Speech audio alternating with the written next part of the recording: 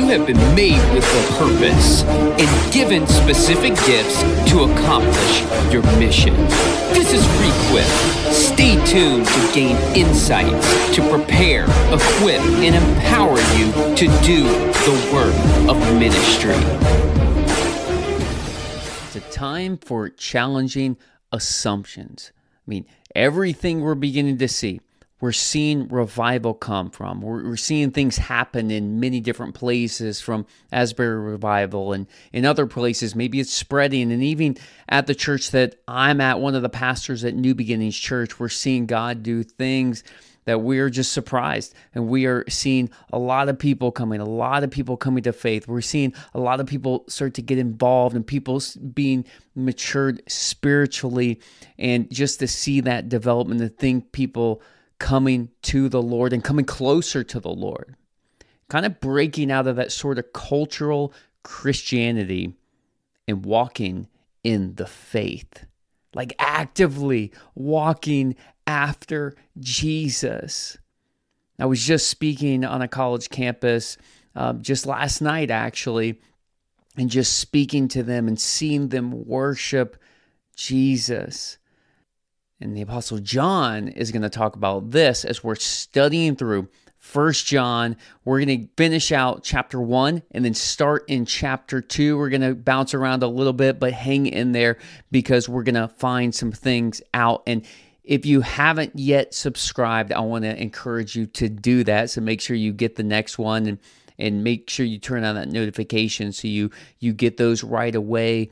And we want this to be a supplement for you. We want this to be a gift for you. But not only that, you consume it. Please don't just do that. Don't just be a consumer.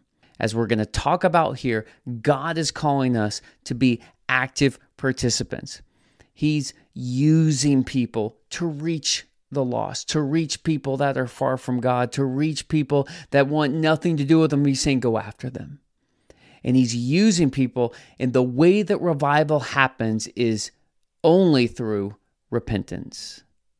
There's never revival that comes from anything other than repentance. And John is going to challenge some assumptions that we might have.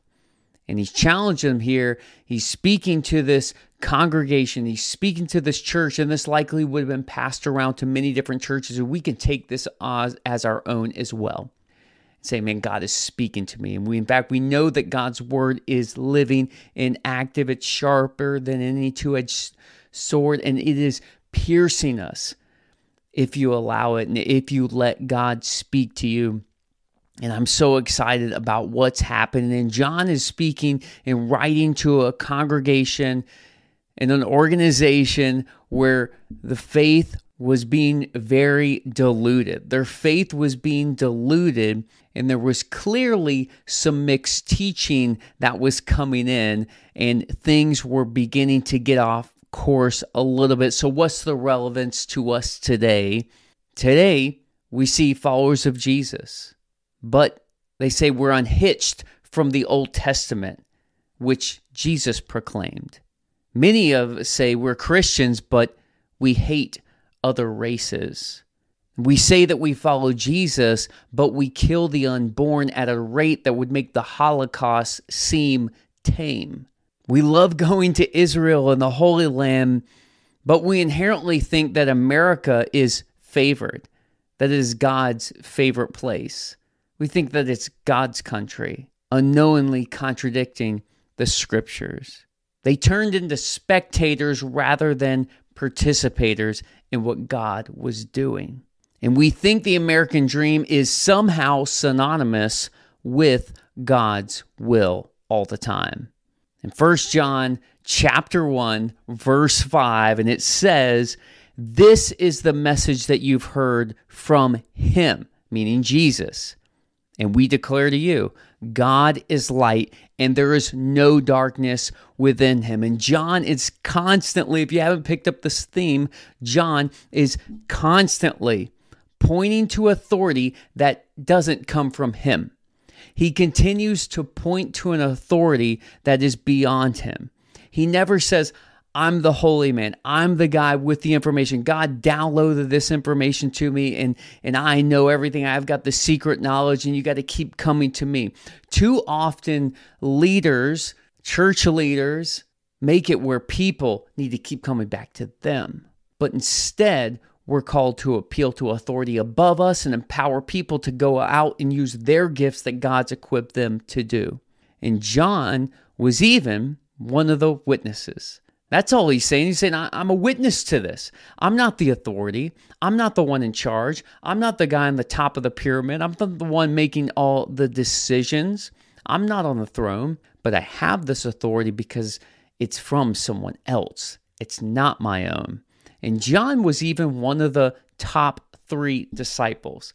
The Bible actually refers to John as the one whom Jesus loved. John was one of his top 3 disciples, Peter, James, and John. John was taken to the mountain of transfiguration where Jesus was seen in all his glory while he was still in the flesh before he rose again on the 3rd day. John saw that. John was even given responsibility to care for Jesus' mother Mary when everyone left Jesus. While Jesus was being crucified, John stayed. When everyone left, John stayed. And then after Jesus' death, burial, and resurrection, the apostles were sent out, and John, all of his friends, were killed off. All of them were killed for their faith, but John stayed, and he stayed around. And he was eventually led to an internment camp where he lived out his long life. He was a friend that stayed.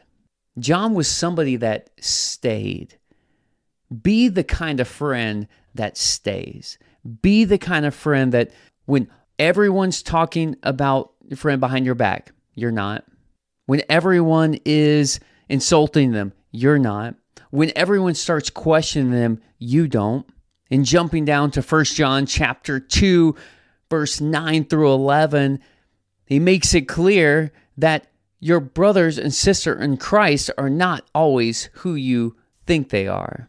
Because sometimes, a lot of times, we elevate our earthly relationships, our blood relationships, over those who have a relationship with Jesus.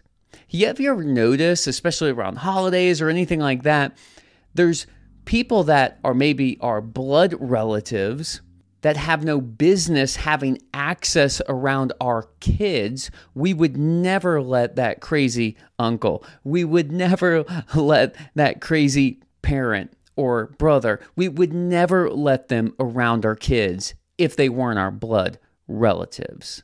Because we have a misconception of who should have access into our family. So he's not saying stay around for that. He's not saying you just stick around for that kind of thing. But he makes a clear distinction of how you know who's really around you. And he gets into this and he says, anyone who claims to be in the light but hates his brother and sister, meaning he's not talking about blood, he's talking about followers of Jesus in the community of faith is what he's talking about. But he's saying anyone who claims to be in the light but hates his brother or sister is still in darkness. I don't care what they say. They're still in darkness. Doesn't matter what they proclaim. They're still in darkness. If they have hate for their Christian brother or sister, anyone who loves their brother or sister lives in the light. And there is nothing in them that makes them stumble. But anyone who hates their brother and sister is in darkness and walks around in darkness. He's saying people that say they're following Jesus, but when you're not around, they're talking about you. When you're not around, they're second guessing you. They're questioning you. They're saying they're sowing seeds of doubt about you. They're not building you up. Man, be the kind of friend and the follower of Jesus when you're brothers and sisters in Christ. When someone's not around, you're building them up. You're encouraging them. I think you need to talk to them directly. I think you need to go directly to them. Not we need to subvert that. We need to talk about them. Now, gossip, if you're wondering what gossip is when you're talking about somebody with no intention to talk to that person. John is talking about a fellowship that is far beyond a denominational or abomination that you may ascribe to, but people will hold their dear life to some sort of organization, to some sort of church brand, or some sort of affiliation, or maybe even some quote-unquote pastor that they think is somebody important. They will even break fellowship with actual believers in Jesus Christ, their actual brothers and sisters, for the sake of holding on to something that they held close in their past. See it all the time. Years ago, and I heard about somebody that went through this, and basically what had happened, the pastor was in this crisis situation, and leadership stepped in. His accountability stepped in and said, you need to step out. You need to get some boundaries in your life. You need to get some margins in your life. You need to get some things to make it healthy. The church isn't healthy. You're not healthy. The family isn't working. We want to help you. And he said, no, I don't care what you say, because my identity is in this. This is who I am. You can't take this away from me. Okay, that's fine and that's good. And these people just decided to leave. We're not going to, if you're going to be in rebellion, we're not going to be in rebellion with you, because we're going to follow the Lord. And that's fine and good, and we can separate, and we can part ways. That's fine and good. But the problem comes in when there are people that were supposedly followers of Jesus, and you are like closer than blood brothers. John is saying that doesn't even apply. It's really spiritual relationships. That's what's matter. It's who's your brother and sister in Christ. That's the type of fellowship that we're talking about. And these people would rather break their fellowship with Christ so they could hold on to their church memory, so they could continue to elevate their pastor, that they can keep following a man. And so they'll make up all sorts of stories. They'll start to make up all these things. And instead of talking to you, they're going to talk about you. Instead of asking questions directly, they're going to make assumptions about you. And so God is showing us very clearly here, how do you know if someone's in darkness? And how do you know if someone's walking in the light? But the question becomes, how do you know that you're saved? I just want you to ponder that, just to think about that for a moment. How do you know that you're saved? I used to ask this question. I was growing up, and many years I would ask this question, how do you know that you're saved? And how do I know that I'm really saved? Maybe I'd have these doubts, and if you're having those doubts, maybe you have those questions. How do I actually know? How do I really know that I'm saved? I would ask this to leaders and pastors and well-meaning Christians, and they would often repeat the same thing that I think that they were heard from many other things. They would say, well, did you pray a prayer once? Did you ask Jesus into your heart? 1 John chapter 1, verse 6 and 7 says it this way, if we claim to have fellowship with him, yet walk in darkness, we lie and do not live by the truth. But if we walk in the light as he is in the light, we have fellowship one with another, and the blood of Jesus, his Son, purifies us from all sin. So I want to ask you the question again. How do you know that you're saved? Because people would go back and say, well, was there one point in your life that you accepted him? The question isn't, is there one point in your life that you accept him? The question should be, are you following him now? The evidence that you're in love with him is that you're following him now, not that you think that you made a commitment at one point in your life. He never tells you this is how you know if you're saved, by looking somewhere in the past. He says, are you walking with him now? He's trying to encourage you. Man, I don't know who is out there, who is watching, who is listening right now, and you've had those same kind of thoughts that I had. You had these same kind of things. Am I really saved? And you get this false sense of security for a little bit. It would stave off for a little bit because I remember I wrote in my Bible one time about the date when I was saved. I remember I look back at this time when I was saved, but the Bible never tells you that. God never tells you to look back in the past at one moment in history when you may have put your faith in Jesus. The evidence that you are saved is that you're still following him now. It It's exactly what he's saying. It's exactly what he's saying. Now, I affirm what God's word says. It's a moment in time. Ephesians 2:8, for it is by grace you have been saved through faith. And he continues, this not of yourselves, it's a gift of God, not by works, so that no one can boast. You definitely don't work for your salvation, but you most certainly will work from your salvation. And the Bible also says everyone who calls on the name of the Lord will be saved, Romans 10:13. So I affirm that. And John is showing something that we almost never are taught. The question is, how do you know that you're saved? The context is, in light of all these people that are in this church, or at least they're having fellowship, all these people that they say they're following Jesus, they come to the Sunday service, they give regularly, they speak fluent Christianese. John is not telling you how to pick out someone else's sin, though. That's not what he's saying. He's not asking you, how do you pick out someone else's sin? How do you determine if someone else is saved?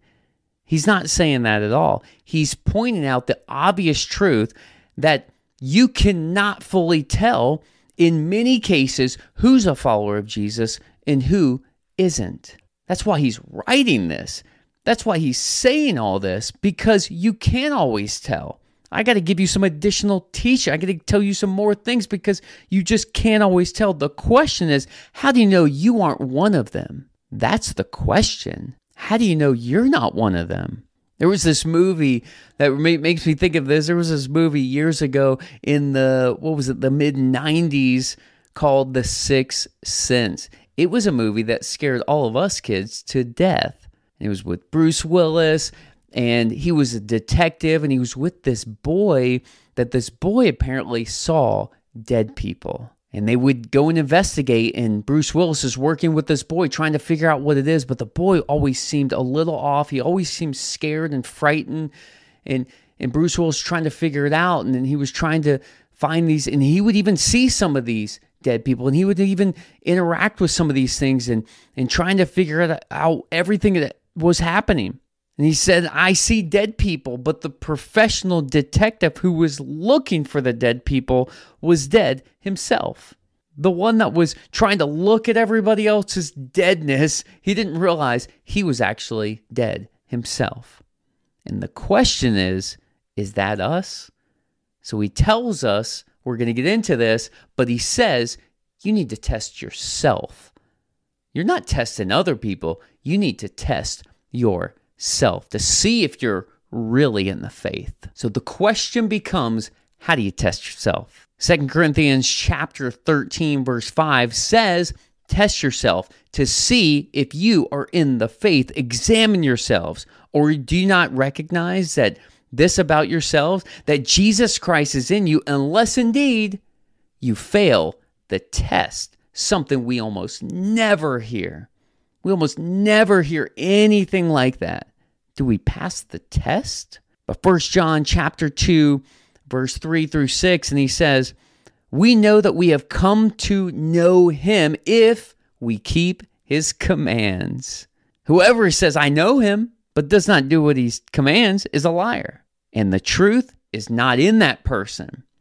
But if anyone obeys his words, love for God is truly made complete in them. This is how we know we are in him. We're not talking about other people. We're not talking about figuring out where everybody else stands and trying to rationalize and understand and try to pick out other people's sins or trying to see, man, are you really in the faith or not? He's saying, what about you? This is how you know if you are. And in verse 6, whoever claims to live in him must live as Jesus lived. And Jesus says in Luke chapter 6, verse 46, why do you call me Lord, Lord, and do not do what I say? So if you're anything like me, and how I've been in years past, are you saved but sloppy? Are you a Christian? But man, you're off course. Are you really saved? Man, you passed the test. You love, but you're off course. Remember, even when I was in middle school, I had this guy come up to me, and I didn't even know if he was a Christian, but he said, are you backslidden? That was like sort of a popular term. Are you backslidden? Some groups might say you're worldly or carnal, all these things like. And of course, I quickly compare myself and thought, I compare myself to him and thought, I barely cuss. And I go to church every week. And so I, of course, dismissed that. That made absolutely no sense. My backslidden, bro, I'm saved. I don't even know what you're talking about. I put my faith in Jesus at one point. I don't even know why you would say something like that. But fast forward to high school. It's kind of the way I was. I kind of got along with a lot of different people, a lot of different groups. And I went to a lot of different parties where there was drinking and all sorts of crazy things happening. But I never participated. Meaning, I never got drunk. I never smoked. I didn't cuss. I thought I was a silent missionary. Maybe then kind of fast forward, maybe about a year or so after we graduated, there was a kind of another party. We went back to sort of that same old house where everybody would go and we would have these parties. There was just another guy, and there was this one guy I was friends with. We weren't super close, but we were always together and we were kind of in similar groups. And he offered me a drink. Hey man, you want to get drunk tonight? You want a drink? I said, oh, no, I'm good. No, thanks. And he looked at me completely surprised and said, why not? And he was legitimately shocked. And I think I matched him because I said, I don't ever drink. My friend came back to me and said, Scott, what are you talking about? You were always smashed drunk with us. Like the rest of us. What are you talking about? You were always drunk. You were always here every week. And what do you mean you were always drunk? And I realized at that point I was really backslidden. But not because the things that I did, but it was the things that I should have done. I thought Christianity was defined by the things that you don't do. But instead, it should be that I'm actively living for Jesus, actively looking to share the gospel, actively living out my calling. And I realized all those years could have been wasted. I thought I was there. I wasn't doing all those things, but almost I might as well had been because my testimony was shot. It was completely ruined. Well, what are you talking about? You were always with us. You might as well, what are you talking about? You were drunk with us. And in a sense, I was tacitly going along with it. But Jesus said, we need to be active. We don't need to let life just happen to us. He said, let your light shine in Matthew chapter 5, verse 16. And then going back to 1 John, we're kind of skipping around, going back up to 1 John chapter 1, verse 8 and 9. And he says, if we claim to be without sin, we deceive ourselves, and the truth is not in us. But if we confess our sins, he is faithful and just and will forgive us of our sins and purify us from all unrighteousness. Now, I need to go back. I need to explain what he's talking about here because he's not really talking about salvation. And I'll show you how I know that. He's not talking about some sin that you had in the past. He's not saying you can't just claim that you never sinned at one point in the past, but he's saying you can't claim that you have no sin now. The Greek word that he's using to be, it is the Greek word echo, which is present, which is to hold onto, which is to hold in your hand, which is a sense of wearing.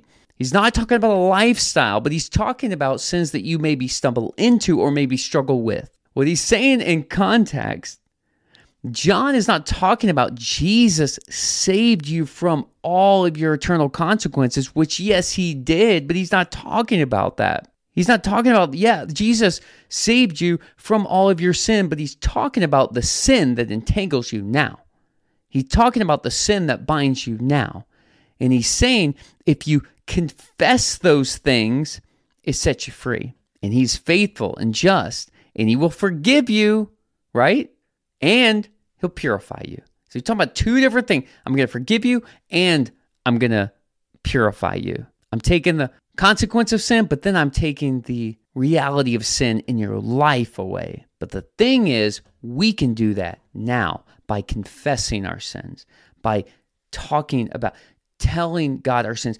The most freeing thing is knowing that God already knows everything that you think. And it's confessing it back to him. It's maybe finding a trusted friend in the Lord and confessing that back to him. Romans 12:2 says, therefore, do not be conformed to the pattern of this world. And this pattern of this world is a cycle. It's a toxic cycle that we keep going back into. He says, but be transformed. Where? By the renewing of your mind. But a lot of times what we don't notice is the verse before it is the way that you renew your mind. It's the way that you break out of that cycle. Romans chapter 12, verse 1, it says, therefore, I urge you, brothers and sisters, in view of God's mercy. You have to be looking at a mercy beyond your current situation. He's saying in light of that Jesus came to save you. He was perfect. He didn't need you. He didn't gain anything from dying on the cross for you. He did it for your sake. He gave up his life for you. He's beaten and bloodied to a pulp on a tree and crucified, unrecognizable, so that you can be with him. He didn't gain anything, but we gained everything. He's saying in light of that, in view of that mercy, we all deserve hell. We all turned away. No one is righteous. Not even one person is righteous. But the only one that was righteous, Jesus, died on the cross for our sins in our place so that we can have freedom. We can have eternal life and we can have freedom now. He's saying in view of that mercy. But then the next part, he says, offer your bodies as a living sacrifice. This is your spiritual act of worship. If you find yourself in this perpetual cycle of healing, this perpetual cycle of relapse, this perpetual cycle of, man, I'm going to church, I have this experience, or maybe I go through this program or this process and I have this sort of feeling of experience. If you don't get out of yourself, recognize Jesus died on the cross, keep that constantly in your mind, and then you go out and help somebody else. The people that get out of that cycle is because they're constantly thinking beyond themselves. Instead, people think about themselves. What about my healing? What about what I deserve? When's it my turn to get what I need and I deserve? What about me? And you stay in that cycle. You stay in that perpetual cycle. But Colossians chapter 3, verse 2 says, set your minds on things above, not on earthly things. Think on the right things. We need to stop letting life happen to us and realize that God is calling us to walk as Jesus walked now. You've been listening to Requip Ministries, and thanks so much for listening. And go ahead, head on over to our website for more resources. That's requip.org, re-quip.org. And you can always connect with me on social media as well. And until next time, we hope you follow the command to always be prepared for